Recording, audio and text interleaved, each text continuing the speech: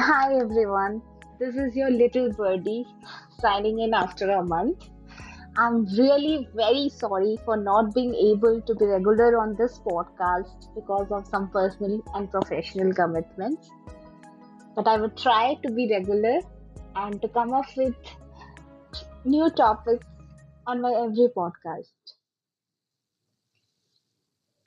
Hope you all are doing very well and are having a good Sunday time with your family.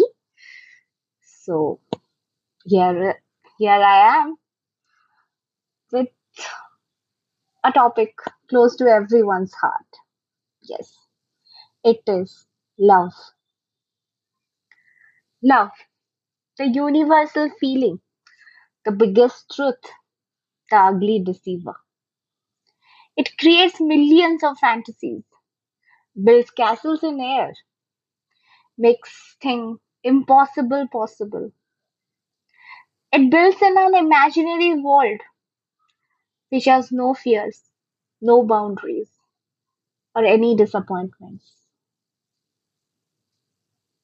But how is this love beautiful? How is it satisfying?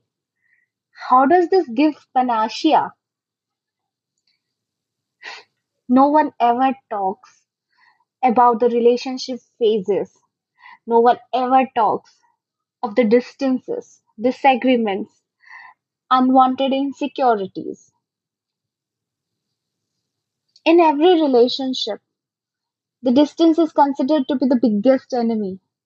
And long distance relationship, whether it be love or marriage, is considered to be the most difficult and somewhat impossible. But no one ever dares to come up with the emotional distance that crops up between couples sharing in the same bed, living together under the same roof for years together.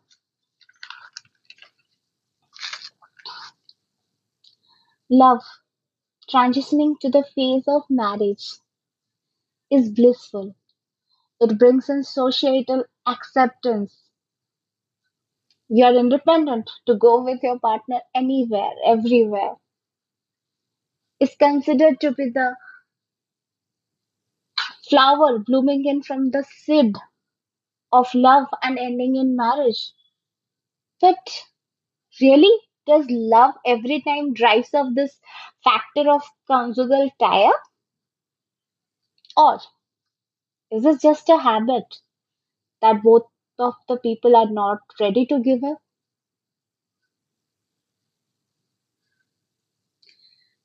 It is said love and happiness are directly proportional to each other. When you fall in love, the smile that blooms on your smile, that beautiful smile that comes up on your lips is the most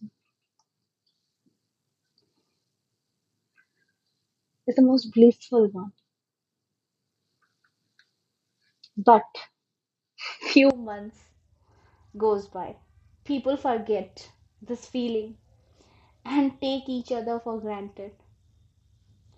This divinely feeling of putting up emotions for someone is different, yet the most beautiful one, the most amazing one, the indescribable one. For once, try to stick to the promises you made when you put down the proposal for the first time.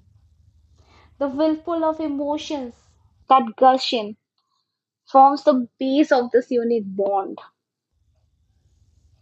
Apart from the love we bestow on our parents, our friends, our families, this emotional flow that comes for a soulmate, a life partner, is unique and needs a timely boost up. Love only when you are able to refill the same emotions again and again and not let your partner feel alone. Love only when you are able to decrypt the silence of your beloved. Love only when you are able to bring up that sweet smile every time. That came up for the first time when you put down the proposal for her. Love only when you're able to love yourself. Love only when you are able to create a heaven, because angels do not live in hell. Thank you all. Have a great week ahead.